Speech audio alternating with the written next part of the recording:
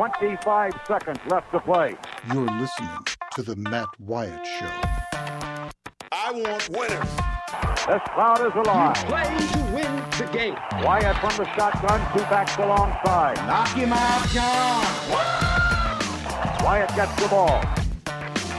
It won't be long. Wyatt back to throw. Wyatt looks, fires toward the end zone. Passes, caught for touchdown by Matthew Butler. Speak to The Matt Wyatt Show. He's Radio Wyatt. Well, how am I going to go to college? I'll just play football. Good day. What up? Welcome in. I'm Matt in the Farm Bureau studio. Farm Bureau, go! With the home team. Wrapping it up with you this week from the beach. Last one. Hope you all have enjoyed it. I have. I honestly have. This week has gotten me to thinking that, a couple things. One, you should take vacation with your family and not do any work. That's what you ought to shoot for every time. You, me, everybody. That's what you ought to shoot for. Leave work behind, drop it, go on vacation with your family. Sometimes situations don't allow for that. Every situation is different. And this is one of those where it just didn't work out. Didn't make a lot of sense this time of year for me to take an entire week and not be on the radio after making a time change on our flagship affiliate, WRKS, The Zone in Jackson. After making the time change, and take a week off wouldn't make a lot of sense, especially leading up to what's going to be some live coverage with this radio show from SEC Media Days in Hoover next week. So anyway, I actually have kind of enjoyed it. It's got me to thinking that maybe in the future we ought to look for ways to connect with vacation spots down here on the coast and maybe come do a radio show, and they might sponsor and get the benefit of telling people in Mississippi, hey, come down here. So, Roger, let's put that on the list. You just never know. What I do know is that, it's wrapping up this week here on a Friday with you, but we got 2 hours to go and a lot to get to, a lot to get into with you the next couple of hours. Before we do get into next week, when we're going to have SEC Media Day starting on Monday from Hoover, you don't have any Mississippi teams that are going to take the podium on Monday, but Ole Miss will be there Tuesday. State will be there Wednesday. And throughout the week, the Alabamas and the Georgias and the Floridas and Auburn and teams you're going to play throughout the year. And some quarterbacks there. I think, as we were talking about yesterday, a record, whatever. You've got 14 teams. Many of the years in the league, you'd have SEC Media Days. You only had 12. And you go back into the late 80s, early 90s, you only had 10. So, but the most quarterbacks, tied for the most quarterbacks you've ever had, that'll be attending SEC Media Days. And so maybe that will add to a little bit of the interest for you as a listener and fans, because that's what we like, right? Quarterbacks get way too much attention, way too much praise, and way too much blame. It's never really reality. It's usually kind of one end or the other on the spectrum. So here this week, wrapping it up. Next week, SEC Media Days, and I'm really looking forward to that. Today, here, we've got 2 teams to preview on the countdown of 100 teams in 100 days. Because today being Friday, we'll knock out team number 50. Today is 50 days until August the 31st. Tomorrow being a Saturday, the show will not be on because it's the weekend. So we'll go ahead and knock out Saturday's team 2, team number 49. So we got 2 teams today, 50 and 49. There's some news around the country we're going to get to, a couple thoughts, and I have an idea that I'd like to propose. And not that anybody will listen to me that could make this change go into effect, but I think we as fans and media and others alike that are interested in college football, sometimes you can spur change just by talking about it, getting a conversation going. Sometimes, not all the time, but sometimes you can. And so I'm going to throw an idea out there and wonder, kind of how you feel about it. As always, you can be a part of the show.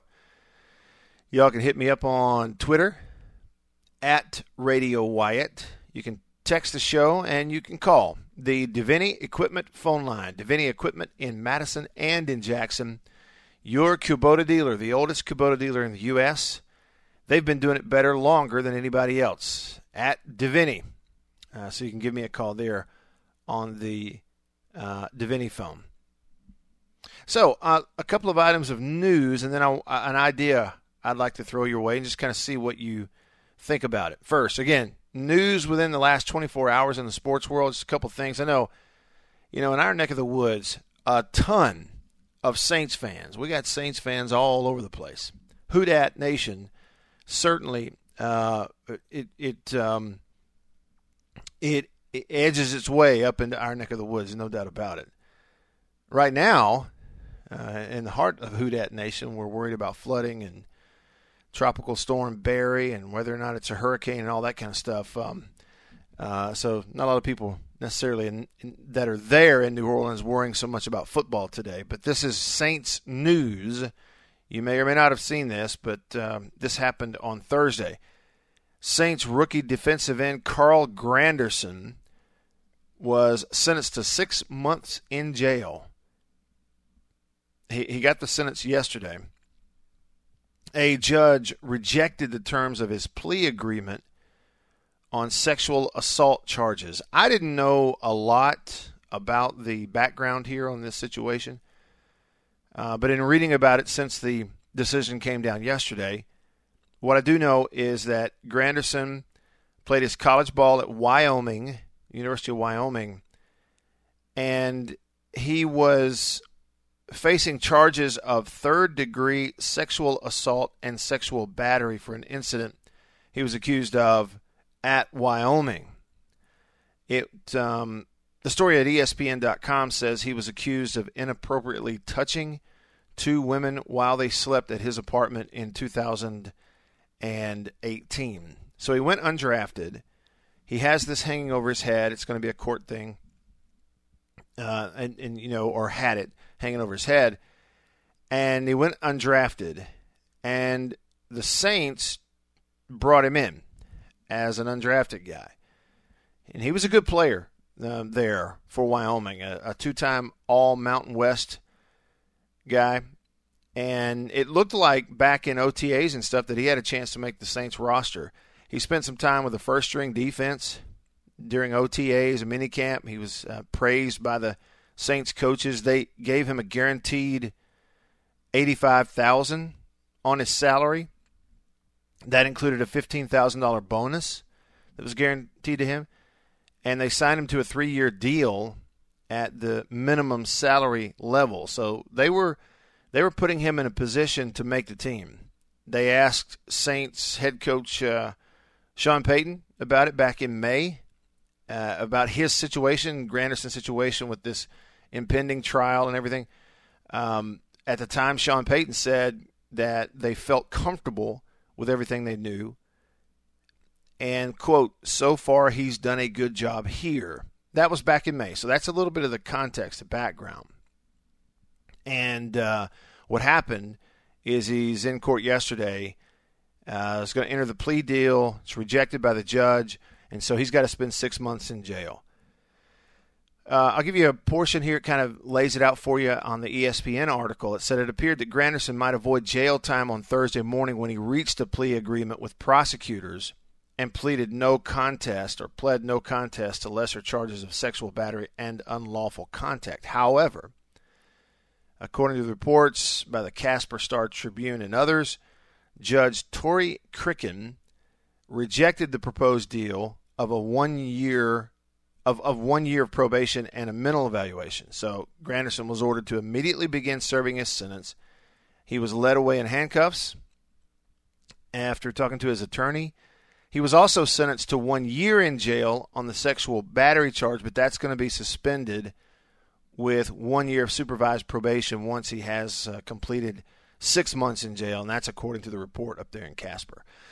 So if you're a Saints fan, you scratch him off the list. What does it mean for his future? Who knows? It will all have to pick back up after he has served that 6 months in jail. There was a 1-year sentence, but it'll be suspended. It'll just have a probationary period that'll last over the course of that 1 month. So 1 year, after he gets out of jail after 6 months, then he's got a chance. And you have to wonder, teams and organizations move on. So just wanted to put that in there. I know as Saints fans, it's a name that you probably read about and followed and might have been excited about, someone who was surprising during OTAs off the field.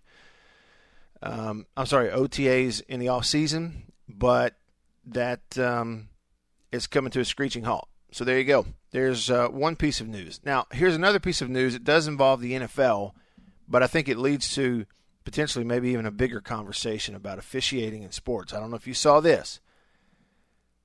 The NFL has put its full-time officials program on hold. It's part of an ongoing labor discussion, back and forth, meetings with the NFL Referees Association. And unless this thing turns around or takes a different turn here at some point in the conversations, the decision means that the NFL is going to revert back to a way of they used to do things. They had a full roster of officials who were part-time guys. In other words, they had other jobs that they did during the week to make a living. Sure, maybe when they had part-time officials, maybe some of those guys might have been retired or were very successful, lawyers or something like that, and they had it all stacked away and didn't have to work. Sure, there were some of those in there. But also you did have a lot of the guys to make up that full roster of officials when they were part-time status. You did have a lot of them who were working other jobs and, showing up, jumping on the plane on Friday to get somewhere on Sunday. Here's a couple of notes that from an article that's covering it at ESPN.com. It says, first of all, you need to know this. At this point, it will have minimal impact on officiating this season. Most of the additional responsibilities for full-time officials are focused on off-season work. They say that functionally, all officials work full-time once the preseason begins. But what it does signify is a step backward for coaches, players, fans who've been asking the NFL to use every means they can to improve the officiating. This, we had a Saints story. This, I think, directly resonates with Saints fans after what happened in the playoffs last year, right? Full-time or part-time, those are calls that can't be made. You can't help but wonder, unless they figure something out in the future and beyond, what does it mean if the NFL goes back to part-time officials, the non-full-time guys? See, I kind of think that, part of the emphasis to call things in a certain way, the reason I like the full-time part of it for the officials is when that's what you have, when that's who you are, and that's how you make your living, there's nothing out there you're going to fall back on Monday and Tuesday and Wednesday during the week, and checking in with your assistant back at the office and make sure that, all the invoices were sent out and checks came in. When you're full-time as an official, that's it. It all is about, the job that you do calling those games. And so there's more emphasis on it. There's more emphasis to get it right. So you have to wonder. And we also know that you go back, when was it, 2012 or was it early? I can't remember exactly what year it was. Y'all might have to remember me. We had the replacement officials in the NFL. And you just have to, look back and just try to remember what a disaster that was. You never want to get in a situation where you don't have the best ones out there. And when you look at, the trickle down, in college sports, you don't have full-time officials. Yes, they spend a lot of time traveling. and they don't have nearly as much time to work at their other full-time jobs during the college football season. But we're talking about the highest levels of college football, the SEC and others. These officials are not full-time. They are bankers. They are lawyers. They are successful in some area, enough so that the schedule and financially it allows them to chase this thing of being an official. That's what you have in college. And, frankly, the fact is when they moved to the full-time thing in the NFL, the officiating did improve. It got better. That along with replay. And in college football, I'm not really sure it has really improved that much. I think replay has given them the ability at times to, number one, be sure of something, and fans as well, but number two, also correct things. It's true. In college football, things get overturned. I don't know what the numbers are, the percentages. They get it right a lot. On certain plays. They get it wrong a lot, too. It's just hit or miss. I don't know that there's necessarily a ratio that you can live and die by when it comes to replaying calls in college football. But because every crew's different, every game's different, the ball bounces funny. But when they put in replay, sure, okay, it gave us at times fans you could be confident in certain calls, and then the ones that you knew had been blown, they could actually go in there and correct that. My thing is this, and this is the idea I mentioned earlier as we started the show. This is my idea. I say it's my idea. It's a basic thing. People kick this up every now and then and talk about it. But on scoring plays in college football, why not allow anything about a scoring play to be reviewable? Okay, again, scoring plays. I'm not talking about plays that start in the red zone. I'm talking about plays that directly put points on the board.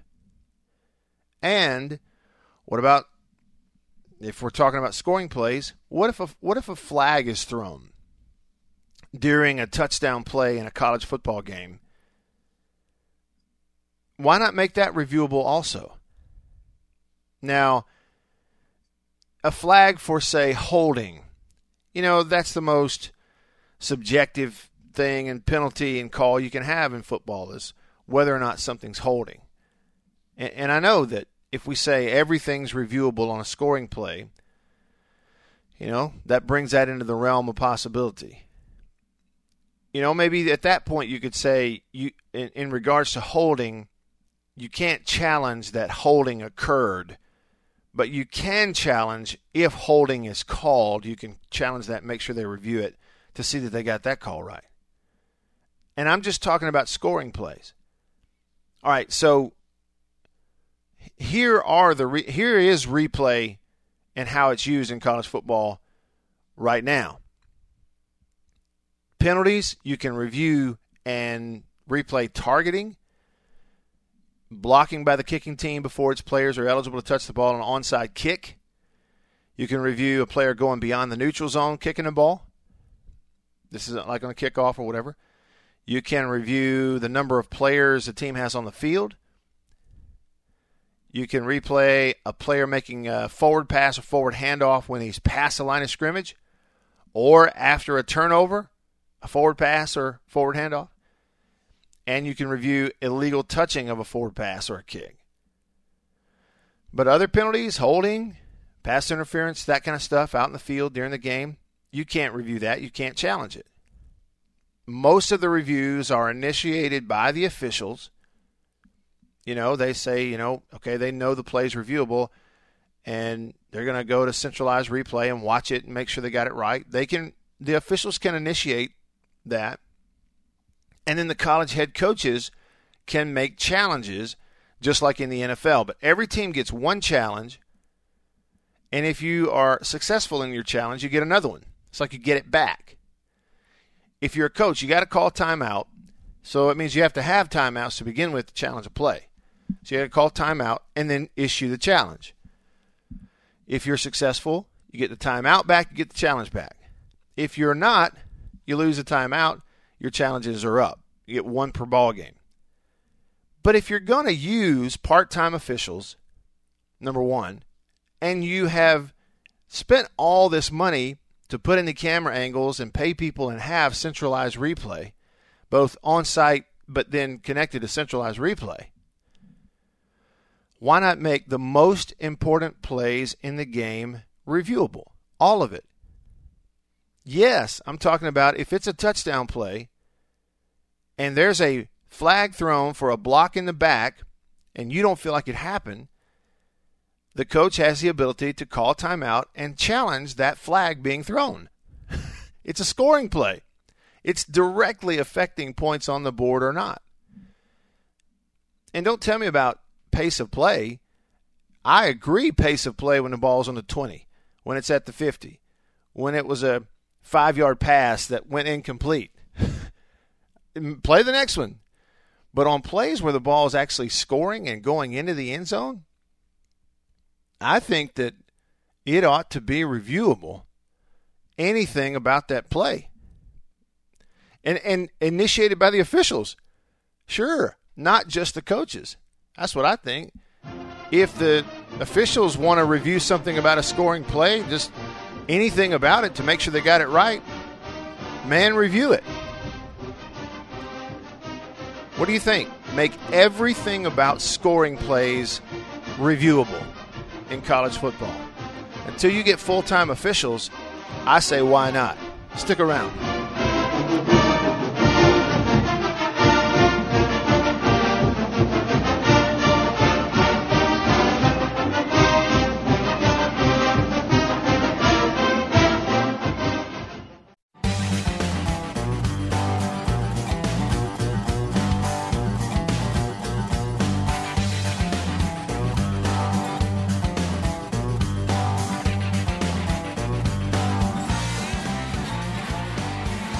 Back on the show. Yeah, I'm here. I let the music go a little long, didn't I?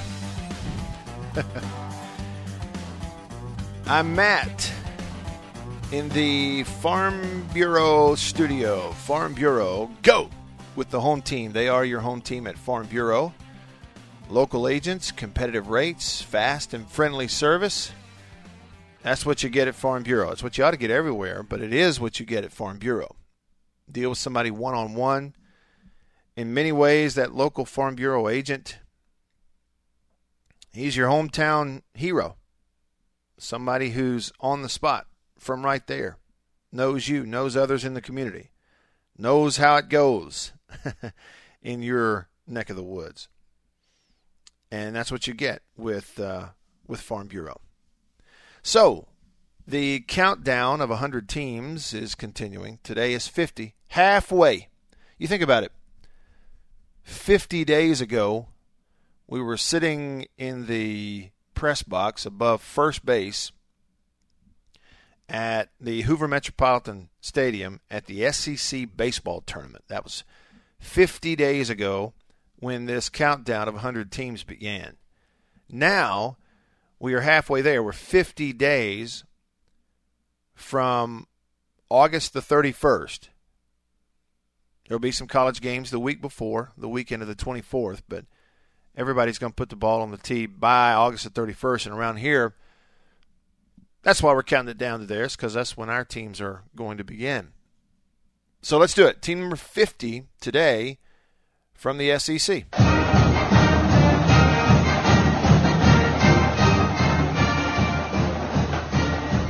Dynamite.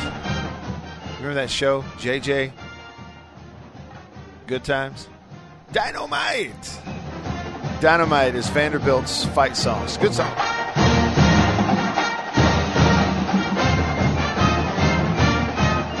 The Vanderbilt Commodores. What do we need to know about Vanderbilt? They're going to start the season in 50 days at home in Nashville by hosting Georgia. Nobody will give Vandy much of a chance, but they're going to host him. Vandy's going to have a new quarterback. We just don't know who yet. They're going to have one of those preseason battles with a couple of guys in the mix. We talked about that some a couple of weeks ago.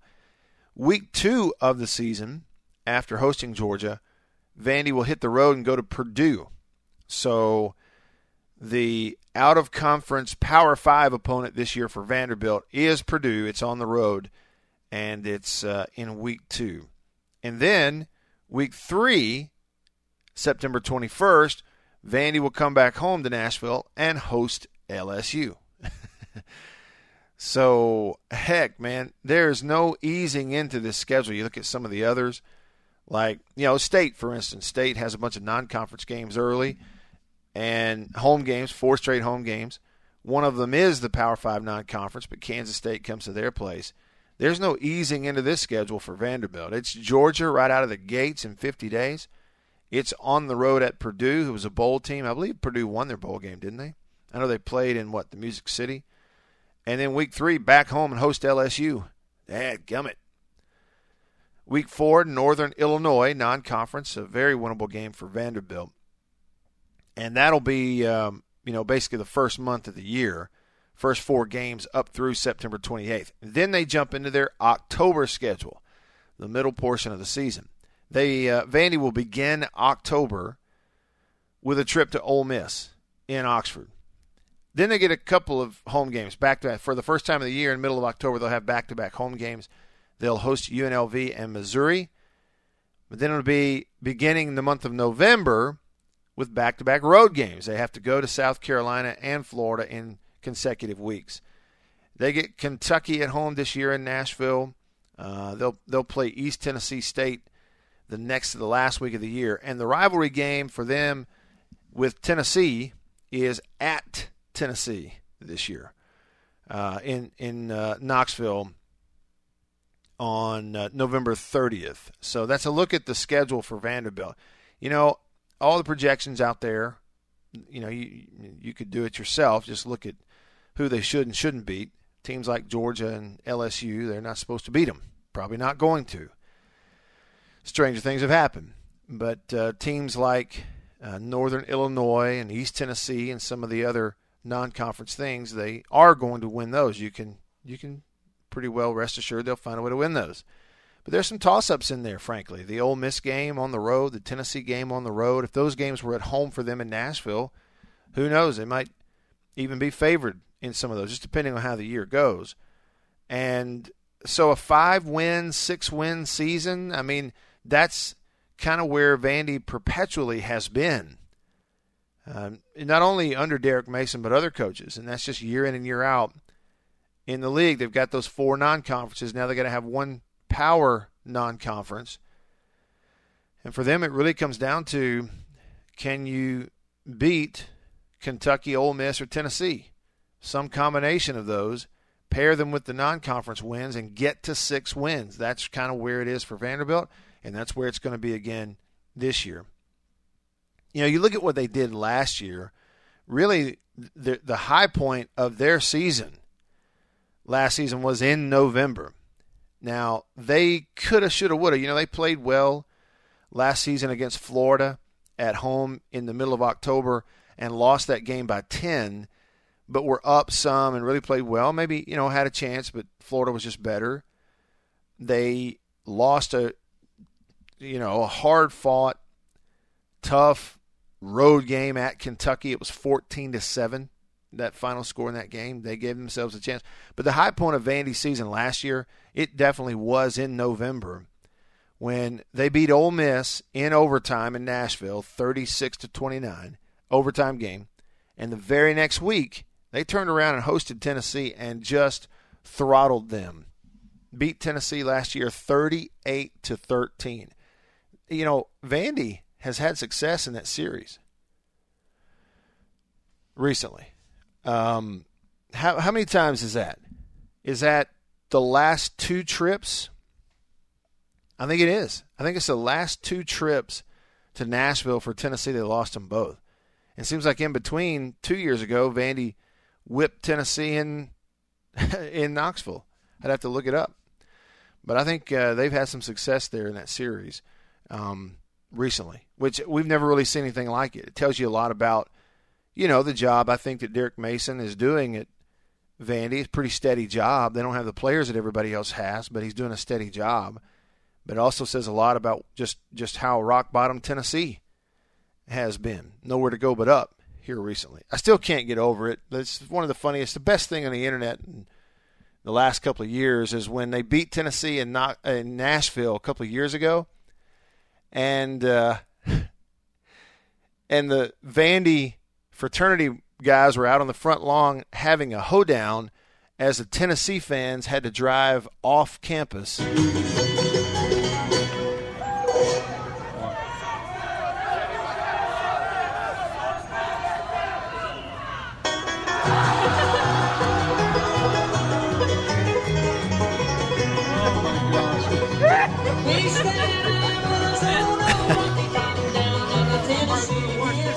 Yeah, they dancing around, doing a little square dance out on the lawn in the middle of the night, out in front of the fraternity house to Rocky Top, as the Tennessee fans had to leave campus. And somebody filmed it, and the song would end, and they'd all stand around and scream, "What's next? What's next?" And then the song would just start over again. And because they were stuck in traffic, a lot of the Tennessee fans had nothing. There's nothing they could do but just, look out the window and maybe laugh. That's about all they could do. All right. I'm Matt in the Farm Bureau studio. Farm Bureau. Go with the home team. Staying connected to you because of C Spire, the #1 network in Mississippi.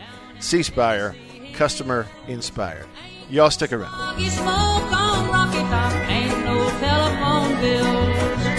Once I had a girl on Rocky Top, half bear, the other half cat.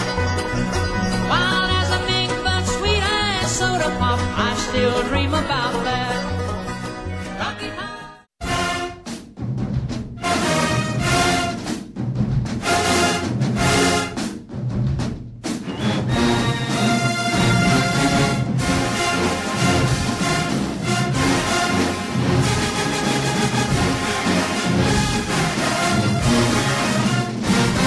Back on the show, I'm Matt.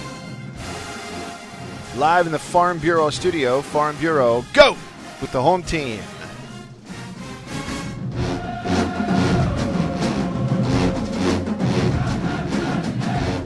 Been talking out the side of my neck for a week from the beach. So wrapping up beach week here on the show with you. And looking ahead to next week, SEC Media Days in Hoover, Alabama. On Monday, this show will return to taking your phone calls live. And there'll be some guests and things like that. You'll hear the commotion of SEC Media Days. We'll all just kind of jump in and see what it sounds like. So that's all coming up. You can communicate with me anytime around the clock. Just send me a tweet. I'm Radio Wyatt on Twitter, at Radio Wyatt. And you can text the show, 885-ESPN, and can call the Davini Equipment phone. That's how you call me. Always love to hear from you on the Davini phone, 995-1059. Davini Equipment in Madison and in Jackson, your Kubota dealer. In the area. They're the oldest Kubota dealer in the U.S., and I've told you this before, but, you're not in business that long unless you're doing something right, and they've been doing it better, longer than anyone else at Davini. Okay, so speaking of Twitter, I popped this out there, the previous discussion about college football officiating at part-time officials. Why not make everything about scoring plays reviewable? Even a flag being thrown. Why not? All right, scoring plays. I didn't say everything. I didn't say make everything reviewable. I said scoring plays.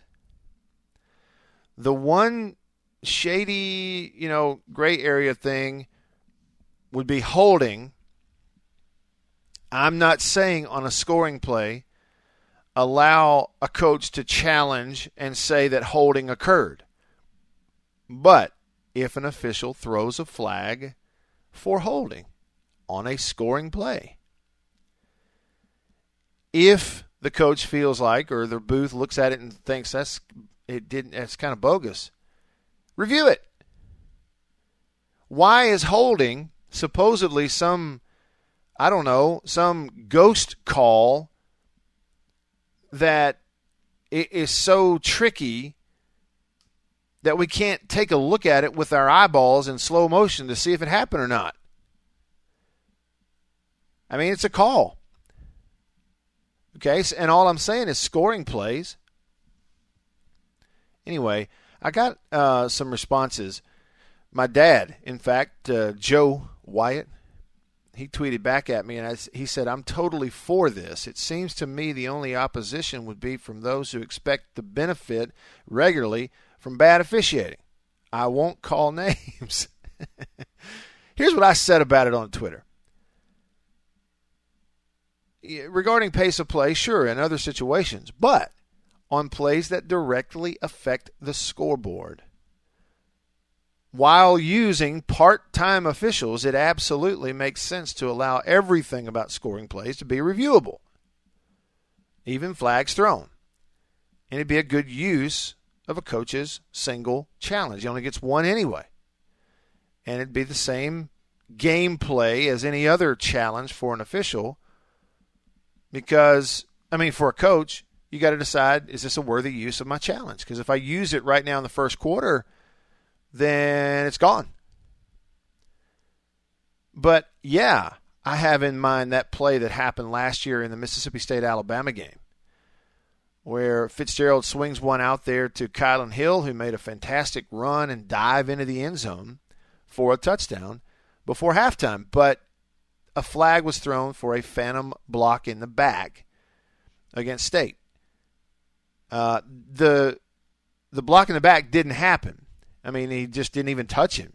There was no contact. It was a complete blown phantom call. He thought he saw something. He threw the flag he didn't see.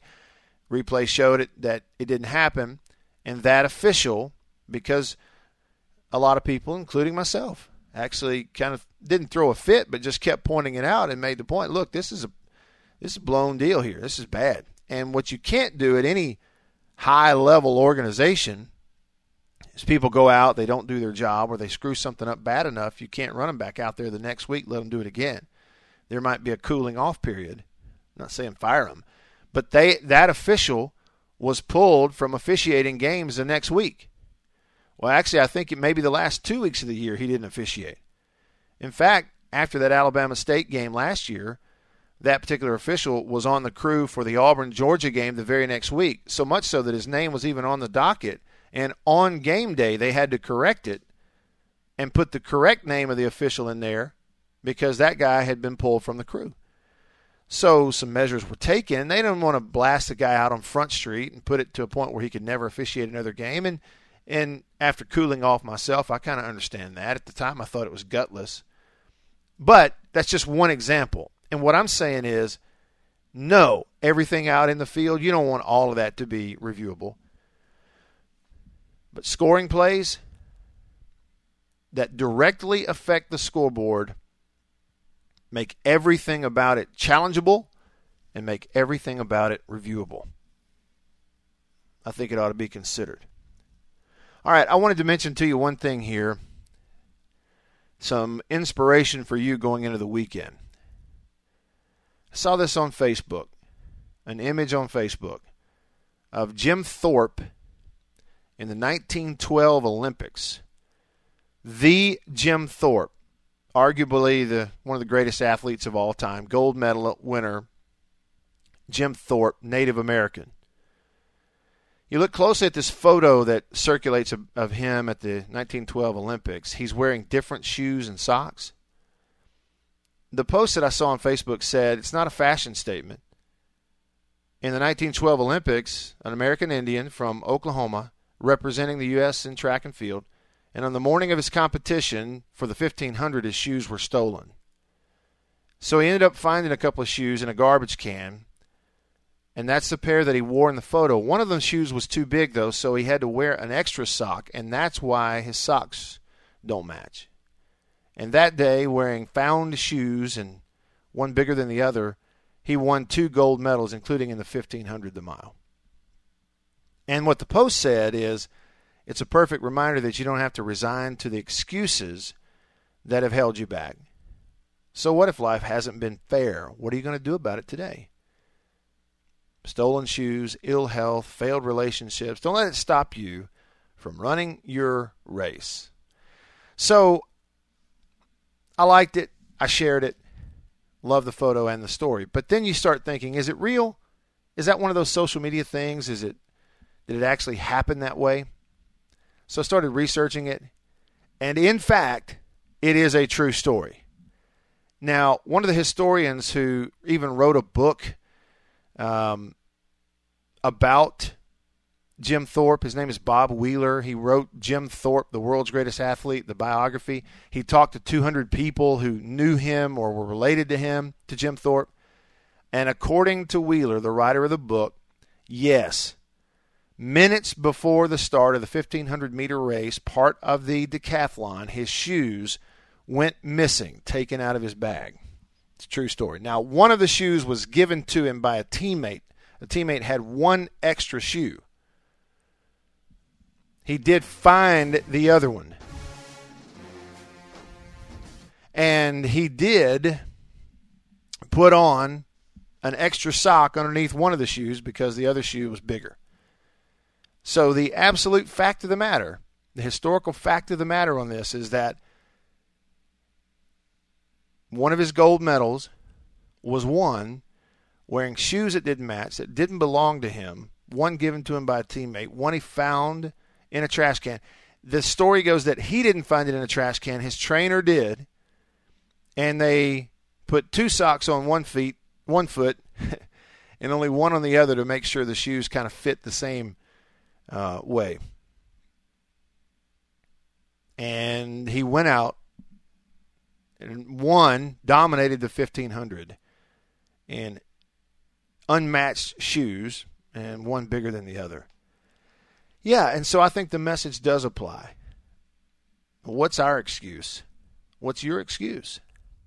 You know, and what else it says to me?